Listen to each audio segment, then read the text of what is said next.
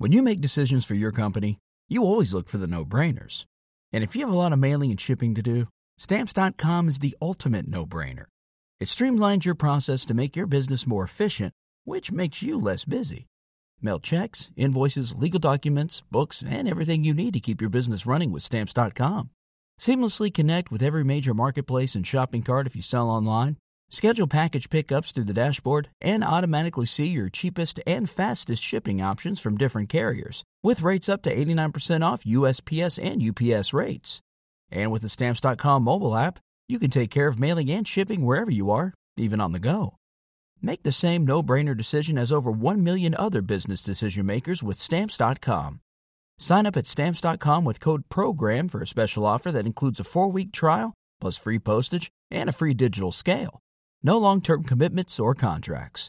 That's Stamps.com, code PROGRAM.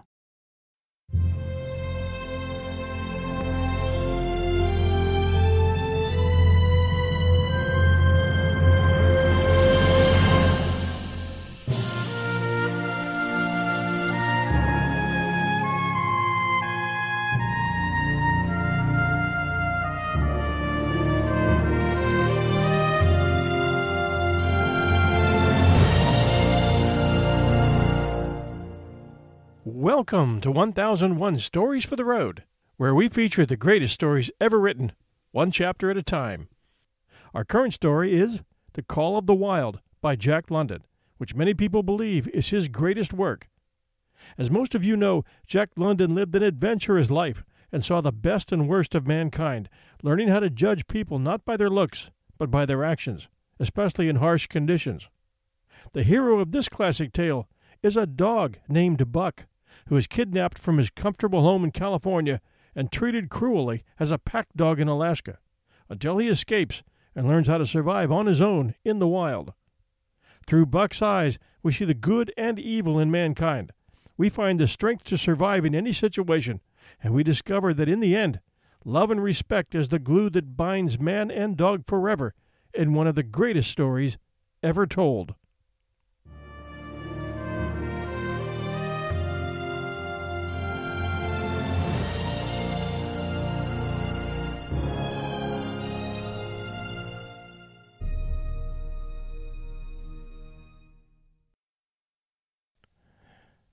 Buck did not read the newspapers, or he would have known that trouble was brewing, not alone for himself, but for every Tidewater dog, strong of muscle and with warm, long hair, from Puget Sound to San Diego, because men, groping in the Arctic darkness, had found a yellow metal, and because steamship and transportation companies were booming the find. Thousands of men were rushing into the Northland.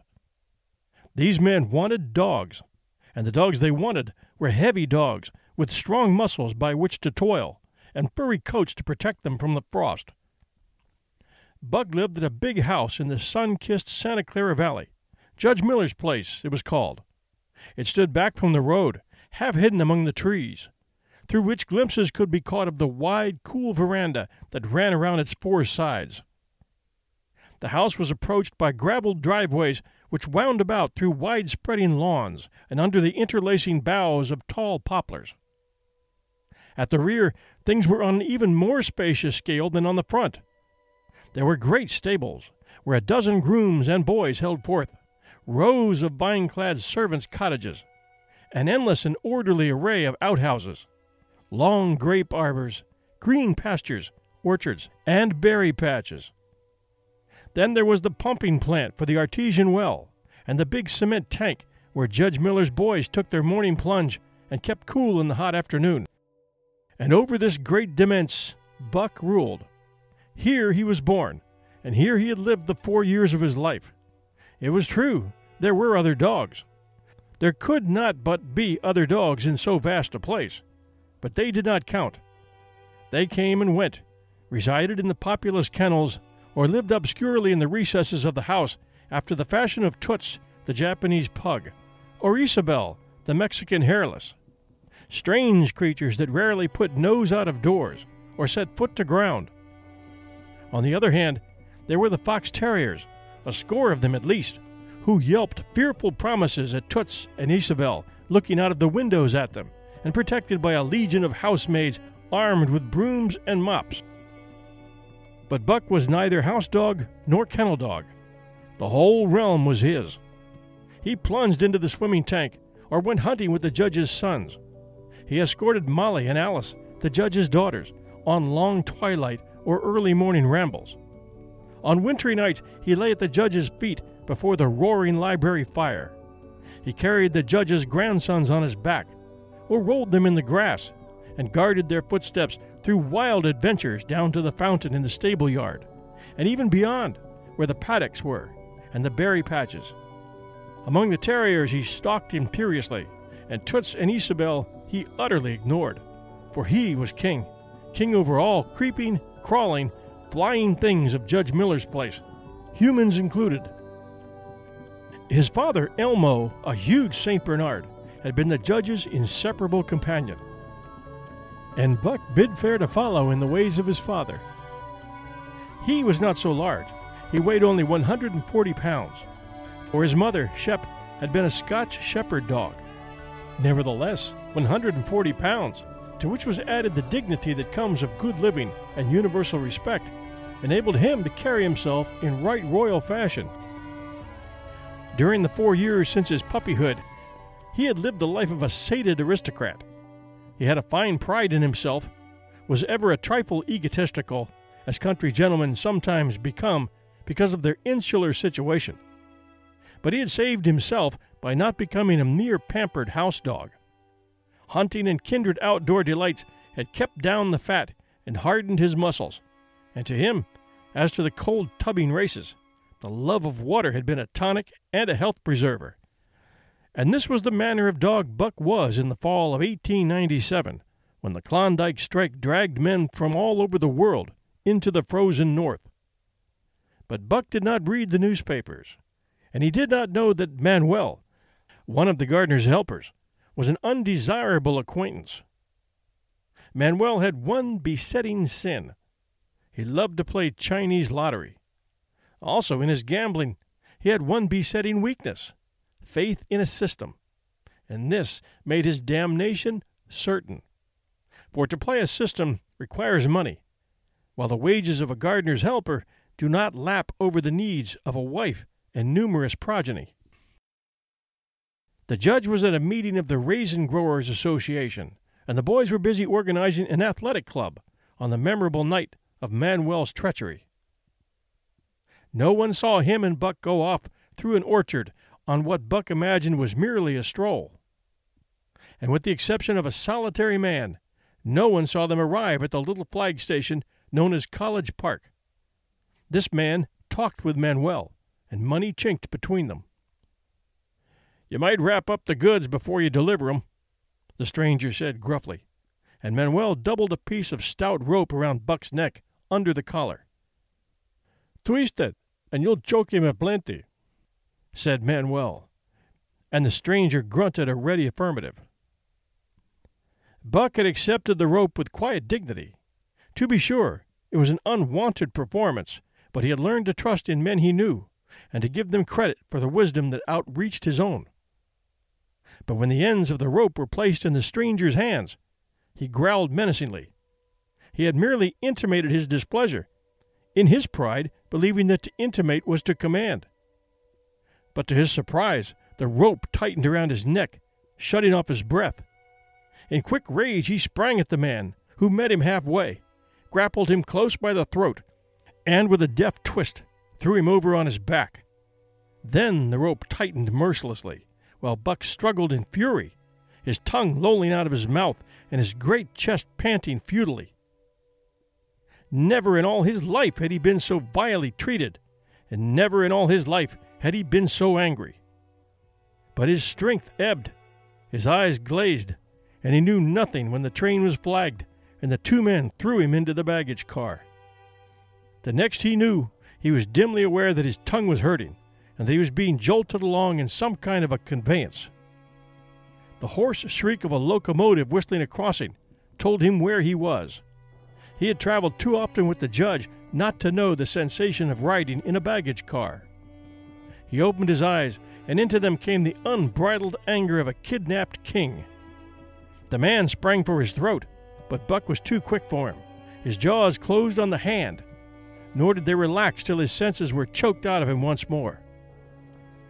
You know how to book flights and hotels. All you're missing is a tool to plan the travel experiences you'll have once you arrive. That's why you need Viator. Book guided tours, excursions, and more in one place. There are over 300,000 travel experiences to choose from, so you can find something for everyone. And Viator offers free cancellation and 24/7 customer support for worry-free travel. Download the Viator app now and use code Viator10 for 10% off your first booking in the app. Find travel experiences for you. Do more with Viator. "Yep, as fits," the man said, hiding his mangled hand from the baggageman, who had been attracted by the sounds of struggle. "I'm taking him up for the boss to Frisco. A crack dog doctor there thinks he can cure him." Concerning that night's ride, the man spoke most eloquently for himself in a little shed back of a saloon on the San Francisco waterfront. "All I get is $50 for it," he grumbled, "and I wouldn't do it over for $1,000, cold cash." His hand was wrapped in a bloody handkerchief, and the right trouser leg was ripped from knee to ankle. "How much did the other mug get?" the saloon keeper demanded. "100, was the reply. "Wouldn't take a sow less, so help me." "That makes 150, the saloon keeper calculated, "and he's worth it, or I'm a squarehead." The kidnapper undid the bloody wrappings and looked at his lacerated hand. "If I don't get the hydrophobia, it'll be because you was born to hang," laughed the saloon keeper. "Here, lend me a hand before you pull your freight," he added. Dazed, suffering intolerable pain from throat and tongue, with the life half throttled out of him, Buck attempted to face his tormentors, but he was thrown down and choked repeatedly till they succeeded in filing the heavy brass collar from off his neck. Then the rope was removed, and he was flung into a cage-like crate. There he lay for the remainder of the weary night, nursing his wrath and wounded pride. He could not understand what it all meant. What did they want with him, these strange men? Why were they keeping him pent up in this narrow crate? He did not know why, but he felt oppressed by the vague sense of impending calamity. Several times during the night he sprang to his feet when the shed door rattled open, expecting to see the judge, or the boys at least. But each time it was the bulging face of the saloon keeper that peered in at him by the sickly light of a tallow candle. And each time the joyful bark that trembled in Buck's throat was twisted into a savage growl. But the saloon keeper let him alone, and in the morning 4 men entered and picked up the crate. More tormentors, Buck decided, for they were evil-looking creatures, ragged and unkempt, and he stormed and raged at them through the bars. They only laughed and poked sticks at him, which he promptly assailed with his teeth, till he realized that that was what they wanted. Whereupon he lay down sullenly and allowed the crate to be lifted onto a wagon. Then he and the crate in which he was imprisoned began a passage through many hands. Clerks in the express office took charge of him. He was carted about in another wagon. A truck carried him, with an assortment of boxes and parcels, upon a ferry steamer. He was trucked off the steamer into a great railway depot, and finally he was deposited in an express car. For 2 days and nights this express car was dragged along at the tail of shrieking locomotives, and for 2 days and nights Buck neither ate nor drank. In his anger he had met the first advances of the express messengers with growls, and they had retaliated by teasing him. When he flung himself against the bars, quivering and frothing, they laughed at him and taunted him. They growled and barked like detestable dogs, mewed and flapped their arms, and crowed. It was all very silly, he knew, but therefore the more courage to his dignity, and his anger waxed and waxed. He did not mind the hunger so much, but the lack of water caused him severe suffering, and fanned his wrath to fever pitch. For that matter, high-strung and finely sensitive, the ill treatment had flung him into a fever, which was fed by the inflammation of his parched and swollen throat and tongue. He was glad for one thing. The rope was off his neck. That had given them an unfair advantage, but now that it was off, he would show them they would never get another rope around his neck. Upon that he was resolved. For 2 days and nights he neither ate nor drank, and during those 2 days and nights of torment he accumulated a fund of wrath that boded ill for whoever first fell foul of him. His eyes turned bloodshot, and he was metamorphosed into a raging fiend. So changed was he that the judge himself would not have recognized him, and the express messengers breathed with relief when they bundled him off the train at Seattle. 4 men gingerly carried the crate from the wagon into a small, high-walled backyard. A stout man with a red sweater that sagged generously at the neck came out and signed the book for the driver. That was the man, Buck divined, the next tormentor, and he hurled himself savagely against the bars. The man smiled grimly and brought a hatchet and a club. "You ain't going to take him out now?" the driver asked. "Sure," the man replied, driving the hatchet into the crate for a pry.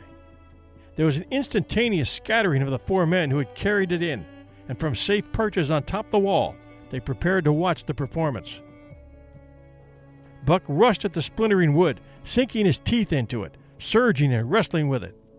Wherever the hatchet fell on the outside, he was there on the inside, snarling and growling, as furiously anxious to get out as the man in the red sweater was calmly intent on getting him out. "Now, you red-eyed devil," he said when he had made an opening sufficient for the passage of Buck's body. At the same time he dropped the hatchet and shifted the club to his right hand. And Buck was truly a red-eyed devil as he drew himself together for the spring, hair bristling, mouth foaming, a mad glitter in his bloodshot eyes. Straight at the man he launched his 140 pounds of fury, surcharged with the pent passion of 2 days and nights. In midair, just as his jaws were about to close on the man, he received a shock that checked his body and brought his teeth together with an agonizing clip. He whirled over, fetching the ground on his back and side. He had never been struck by a club in his life and did not understand. With a snarl that was part bark and more scream, he was again on his feet and launched into the air. And again the shock came, and he was brought crushingly to the ground. This time he was aware that it was the club, but his madness knew no caution. 12 times he charged, and as often the club broke the charge and smashed him down. For the last time he rushed. The man struck the shrewd blow he had purposely withheld for so long, and Buck crumpled up and went down, knocked utterly senseless. "He's no slouch at dog breaking, that's what I say," one of the men on the wall cried enthusiastically. "Druther break cayuses any day, and twice on Sundays," was the reply of the driver as he climbed on the wagon and started the horses. Buck's senses came back to him, but not his strength. He lay where he had fallen, and from there he watched the man in the red sweater. "Answers to the name of Buck," the man soliloquized, quoting from the saloon keeper's letter which had announced the consignment of the crate and contents. "Well, Buck, my boy," he went on in a genial voice, "we've had our little erection, and the best thing we can do is to let it go at that. You've learned your place, and I know mine. You be a good dog, and all'll go well, and the goose hang high. Be a bad dog, and I'll whale the stuffing out of you. Understand?" As he spoke, he fearlessly patted the head he had so mercilessly pounded, and though Buck's hair involuntarily bristled at the touch of the hand, he endured it without protest. When the man brought him water, he drank eagerly, and later bolted a generous meal of raw meat, chunk by chunk, from the man's hand. He was beaten, he knew that, but he was not broken. He saw once and for all that he stood no chance against a man with a club. He had learned the lesson, and in all his afterlife he never forgot it. That club was a revelation. It was his introduction to the reign of primitive law, and he met the introduction halfway. The facts of life took on a fiercer aspect, and while he faced that aspect uncowed, he faced it with all the latent cunning of his nature aroused. As the days went by, other dogs came, in crates and at the ends of ropes, some docilely, and some raging and roaring as he had come, and one and all he watched them pass under the dominion of the man in the red sweater. Again and again, as he looked at each brutal performance, the lesson was driven home to Buck. A man with a club was a lawgiver, a master to be obeyed, though not necessarily conciliated. Of this last Buck was never guilty, though he did see beaten dogs that fawned upon the man and wagged their tails and licked his hand. Also he saw one dog that would neither conciliate nor obey, finally killed in the struggle for mastery.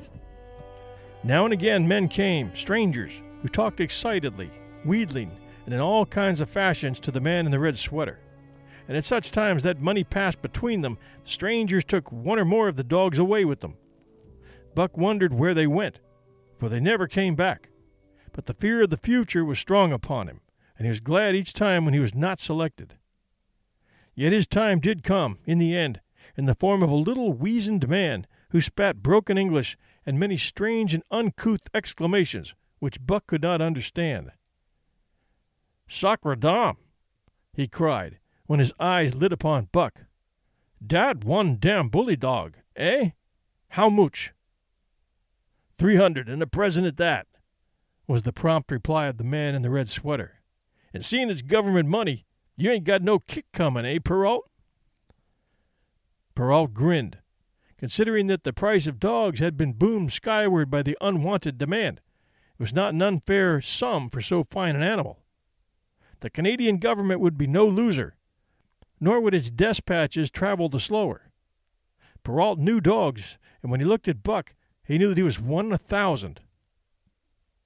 Buck saw money pass between them, and was not surprised when Curly, a good-natured Newfoundland, and he were led away by the little weazened man. That was the last he saw of the man in the red sweater. And as Curly and he looked at receding Seattle from the deck of the Norwal, it was the last he saw of the warm Southland. Curly and he were taken below by Perrault and turned over to a black-faced giant called Francois. Perrault was a French-Canadian and swarthy, but Francois was a French-Canadian half-breed and twice as swarthy.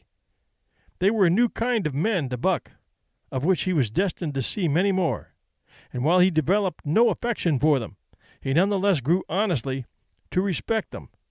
He speedily learned that Perrault and Francois were fair men, calm and impartial in administering justice, and too wise in the way of dogs to be fooled by dogs. In the 'tween decks of the Norwal, Buck and Curly joined 2 other dogs. One of them was a big snow-white fellow from Spitzbergen who had been brought away by a whaling captain, and who had later accompanied a geological survey into the Barrens. He was friendly in a treacherous sort of way, smiling into one's face, the while he meditated some underhand trick, as for instance when he stole from Buck's food at the first meal. As Buck sprang to punish him, the lash of Francois's whip sang through the air, reaching the culprit first, and nothing remained to Buck but to recover the bone. That was fair of Francois, he decided, and the half-breed began his rise in Buck's estimation. The other dog made no advances, nor received any. Also, he did not attempt to steal from the newcomers. He was a gloomy, morose fellow, and he showed Curly plainly that all he desired was to be left alone, and further, that there would be trouble if he were not left alone. Dave, he was called, and he ate and slept, or yawned between times, and took interest in nothing, not even when the narwhal crossed the Queen Charlotte Sound and rolled and pitched and bucked like a thing possessed. When Buck and Curly grew excited, half wild with fear, he raised his head as though annoyed, favored them with an incurious glance, yawned, and went to sleep again. Day and night the ship throbbed to the tireless pulse of the propeller, and though one day was very like another, it was apparent to Buck that the weather was steadily growing colder. At last, one morning, the propeller was quiet, and the narwhal was pervaded with an atmosphere of excitement. He felt it, as did the other dogs, and knew that a change was at hand. Francois leashed them and brought them on deck. At the first step upon the cold surface, Buck's feet sank into white, mushy something very like mud. He sprang back with a snort. More of this white stuff was falling through the air. He shook himself, but more of it fell upon him. He sniffed it curiously, then licked some up on his tongue. It bit like fire, and the next instant was gone. This puzzled him. He tried it again, with the same result. The onlookers laughed uproariously, and he felt ashamed. He knew not why, for it was his first snow.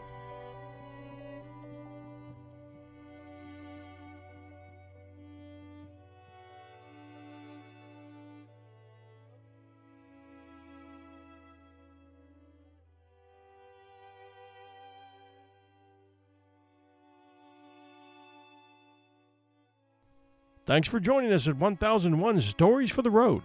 You can find our show, 1001 Stories for the Road, at 1001storiespodcast.com or wherever great podcasts are found. Don't forget to join our other 1001 Stories podcast network presentations, 1001 Heroes, Legends, Histories and Mysteries, and 1001 Classic Short Stories and Tales. Our new episodes launch every Sunday night at 8 p.m., a little later for Apple and all its affiliate podcatchers. Thanks for joining us, and all we ask is that you send us a review if you haven't done so already, to tell us if you like our new classic long stories format here at 1001 Stories for the Road. This is your host and storyteller, John Hagedorn. See you next week.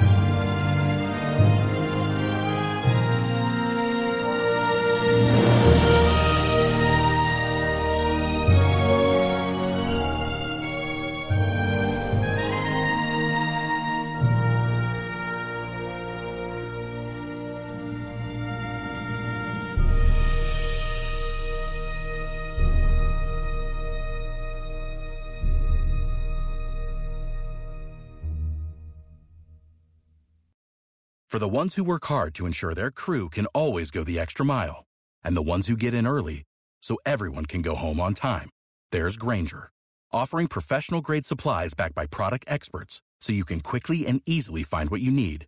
Plus, you can count on access to a committed team ready to go the extra mile for you. Call, click Grainger.com, or just stop by. Grainger, for the ones who get it done.